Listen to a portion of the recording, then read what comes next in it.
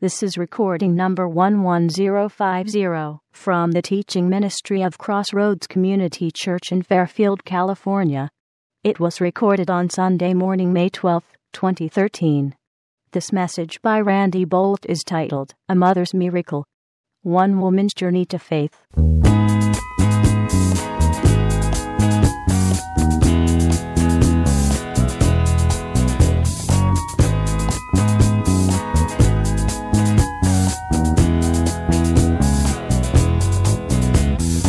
We're going to be talking today about a mother's miracle.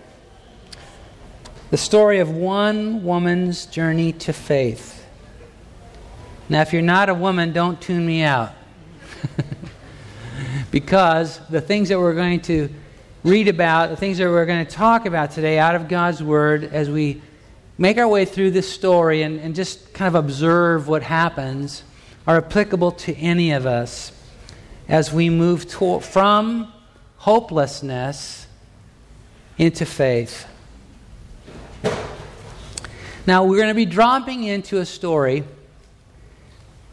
and you kind of need to know a little bit of the backstory, I think, or it won't make sense. So this guy Elijah, he was a prophet. A prophet,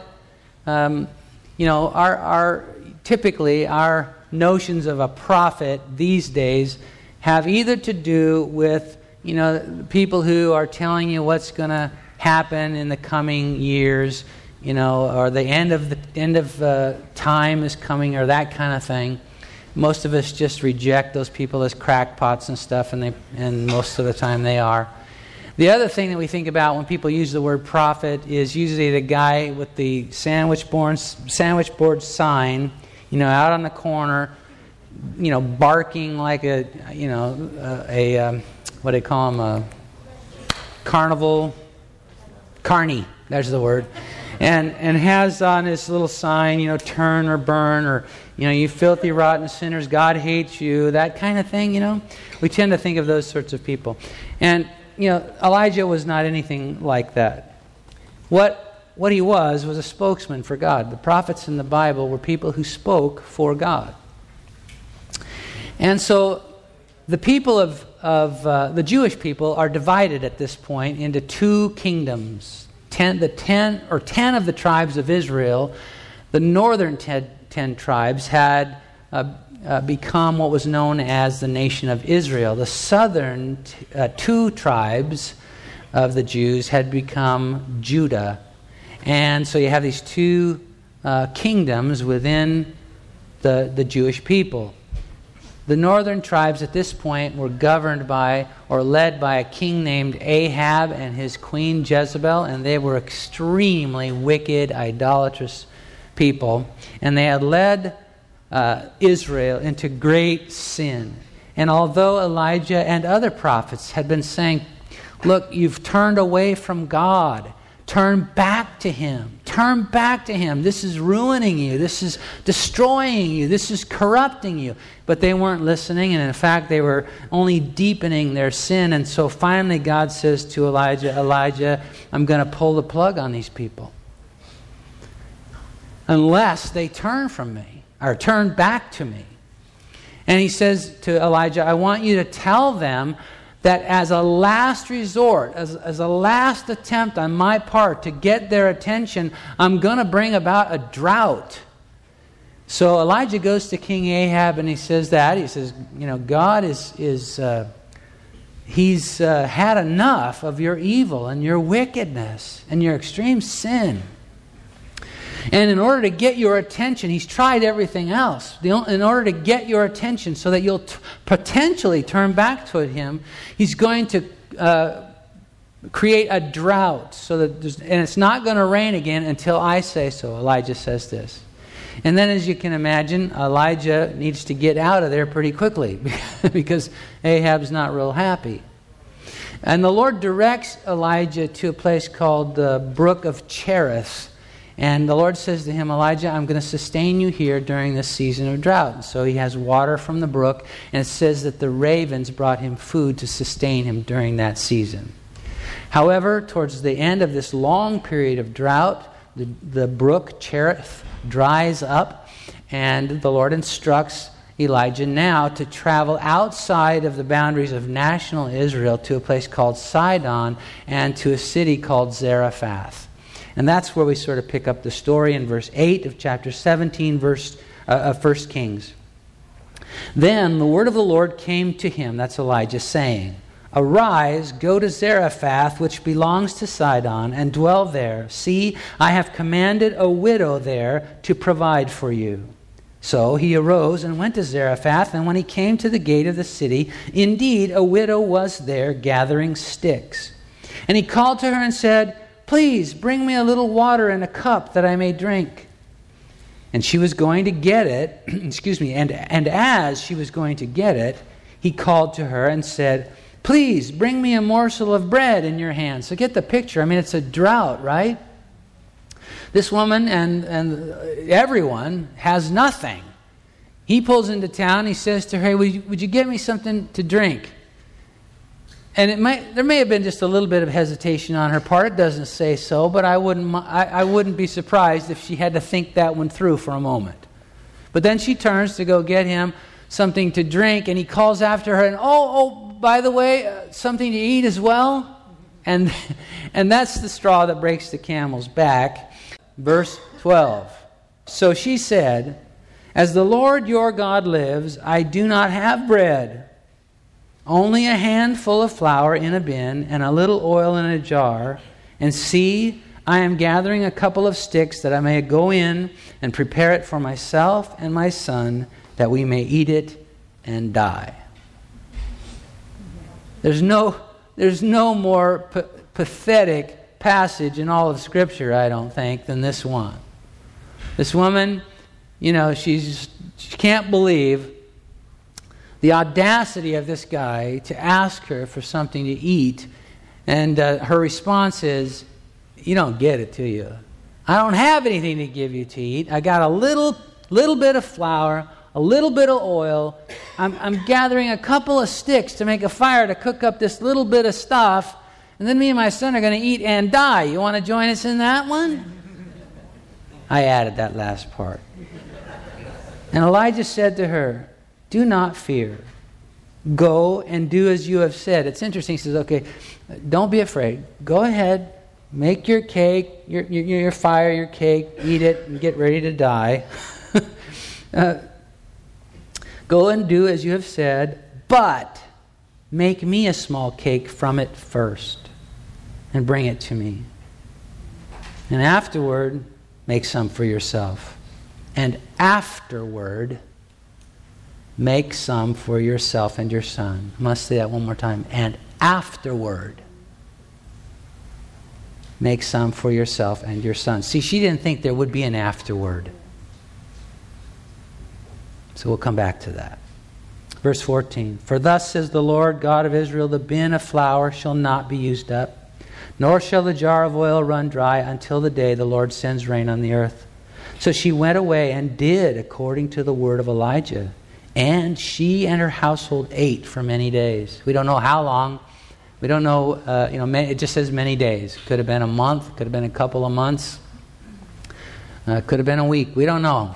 But for some period of time, her flour does not run out, her oil does not run dry, and not only is she and her son taken care of, but also her household. Now that's interesting, because, verse before, she doesn't have a household, it's just her and her son. Now she has a household. And I'm thinking, if you're starving, and you're in a season of drought, and you find a woman who seems to always have something to eat, you might want to figure out a way to get related to her.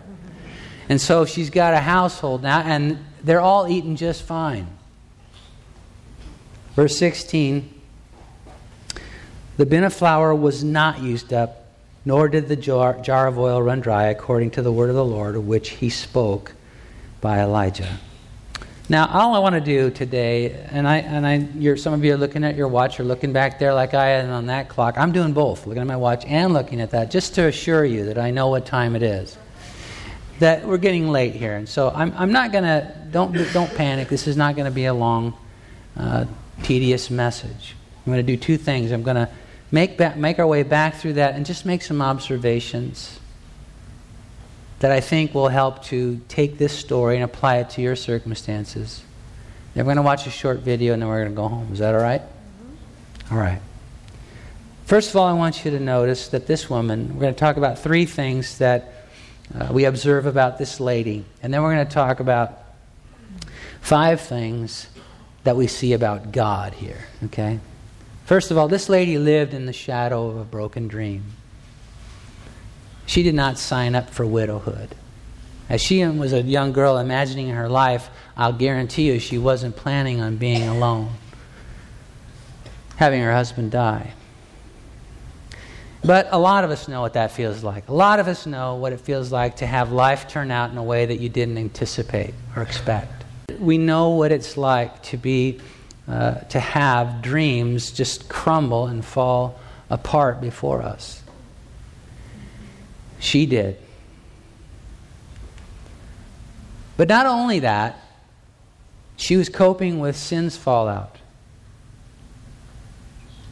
Because a lot of what happens when our dreams collapse around us is a result of our own sin. But you know, I'm really not interested in laying a bunch of stuff at the feet of this woman in terms of, you know, responsibility for her situation. I don't think that's appropriate.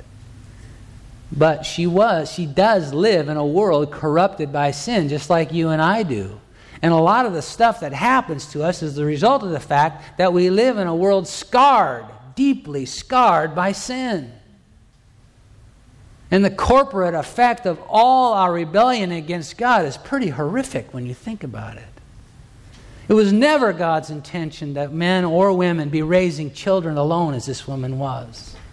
That wasn't in the heart of God. That wasn't His plans.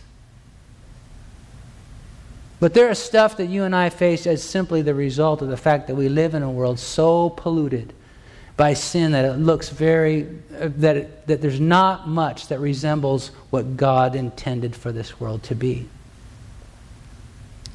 So that's true of her. That's true of many of us as well. And then she was feeling hopeless. Now, hopelessness is when you've lost sight of an afterward. I repeated that word 3 times when we were reading the passage because it's important to what follows.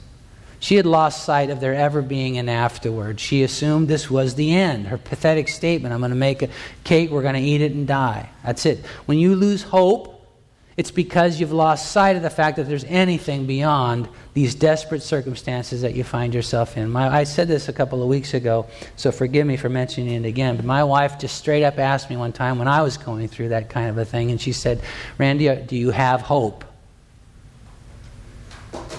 And I had to think about that one for a while. So I know what it's like to feel hopeless. And yeah, you know what? You can carry on with your life. You can go to work every day. You can even survive fairly well, but it isn't fun. Because hopelessness just brings everything into a very small, constricted place. That's where she was. But God was determined not to leave her there. And it's interesting, there's this macro story unfolding, right? Of the drought and God's dealing with the people of Israel and King Ahab and Jezebel and what He's doing with Elijah. But God has not forgotten this woman who we don't even know her name. The widow of Zarephath is all we know her by. God had not forgotten her. And right now, it may be that you feel like God has forgotten you, but He has not. Let me assure you, whatever circumstances you find yourself in, whatever the macro condition of the world around you and all of the other things that you think are keeping God busy, He has not forgotten you. And He wades into that circumstance in the person of Elijah and speaks life to this woman. And it doesn't sound like it at first. But these are the things, these are the paving stones that lead a person out of hopelessness into that realm of God's blessing that comes on the heels of faith. First, He called her to look beyond her situation. That's tough to do when you're hopeless, because that's the definition of hopelessness. But it is essential, if you're going to move beyond that, to let God begin to lift your vision, to begin to anticipate that because of who He is, there can be an afterward. And then He beckoned her to trust Him. Wow, that had to be hard. I mean, she's looking at a handful of flour and a little bit of oil, and this guy is asking her to make a cake for him first. That had to have been a tough call. Look, I've never been hungry in my whole life. I'm sure even as a baby screaming for my mom to feed me, even then I probably wasn't hungry. I just didn't know what else to do. Now, I know that's not true for many people, even here in the United States, but certainly in other parts of the world. There's people literally dying of hunger right now. Well, that's where this woman was, and for Him to beckon her to trust Him, that was a tough call. And yet that's another one of these stepping stones that lead out of that place of hopelessness, and she takes it. She steps into it. And then He challenged her to put Him first. He didn't say, okay, if there's anything left over, then make me a cake. He said, make me a cake first. I am almost always giving God my leftovers, the leftovers of my time. Oh God, if I don't fall asleep before I get to it, I'll try to read your word. That kind of thing. I'm often giving God my leftovers of my time, the leftovers of my money, the leftovers of my creativity, the leftovers of my initiative, the leftovers of my passion. When I've spent it on everything else, if there's anything left, I will bring it to God. Ask yourself today, who gets the firsts of your initiative? Who gets the firsts of your creativity? Who gets the firsts of your passion? Who gets the firsts of your money? Just yesterday, I think it was, or the day before, I don't mean to derail this by talking about giving, financial giving, because it's not about that. But I was up there in my little crow's nest and pulled out my checkbook and wrote my tithe check for the month. And I asked myself, not for the first time, why don't you just do this electronically through your bank? And I found myself answering myself. This is, I know it sounds psychotic that I'm having this conversation with myself, but you think what you want. Anyway, so I gave myself the same answer I've given myself before, and I guess I forgot it. But anyway, I told myself, no, the reason I do this is so that I know that I'm not giving God just the leftovers after everything else is paid, that I am giving Him the firsts. And that's how I do it. It's not for anyone else. But I want to make sure I'm giving God the firsts, my best. Does your employer get the best of your creativity? I'm not suggesting that you don't give your best at work, but there's something we got to think about there. And the Lord says if you want to step out of hopelessness into faith, you're going to have to trust me with your firsts. Trust me first. But then He provides for her in this miraculous way. And God, by the way, still works miracles, dear ones. He still works miracles. And He will for you too. When you trust Him, when you give Him first place in your life, when you look beyond your current circumstances, He's going to show you there is an afterward. Now finally, the last thing I want to observe here is that the blessing that she received of this flour that didn't run out and the oil that didn't run dry only continued until the drought ended. Now, it wasn't that God abandoned her at that point, but God's blessings to us are transitional. They're not temporary. Listen to me. They are not temporary. Because see, when God blesses us, We tend to think, oh man, I better hold on to this because it's only temporary. I better squeeze every drop of this, out of this that I can, because who knows what's coming next, right? And we tend to Christians tend to sort of get stuck at places holding on to some blessing that God has poured out to them that's, no longer appropriate. It's no longer even effective. God is always in the process of moving us from one season to the next. You may not like this, but life unfolds episodically for us, dear ones. It unfolds in segments or seasons or episodes, however you want to describe it. We all want just one long episode that we, can just, kick back and relax, and we know how it's going to go. We're comfortable in it. It doesn't work that way. And God's blessings are transitional. They take us through one season, but then we check that one at the door, and there's another season that opens up, an additional blessing that comes, or another form of blessing that comes. And as long as you choose to hold tightly to what's gone before, you're going to have trouble making the transition into what's coming now. Those transition points from what you know to what you don't yet know, those are the toughest parts of the Christian life. But they are the most important. And, this woman drops off the pages of Scripture pretty much right after this. But I know in my own life that it's never the end of the story. It's the end of a chapter and the beginning of the next.